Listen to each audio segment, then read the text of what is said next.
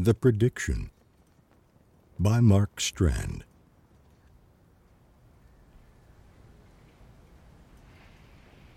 That night, the moon drifted over the pond, turning the water to milk. And under the boughs of the trees, the blue trees, a young woman walked, and for an instant, the future came to her.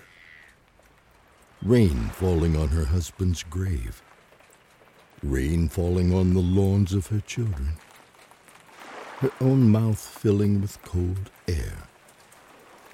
Strangers moving into her house, a man in her room writing a poem, the moon drifting into it, a woman strolling under its trees, thinking of death, thinking of him, thinking of her, and the wind rising and taking the moon and leaving the paper dark.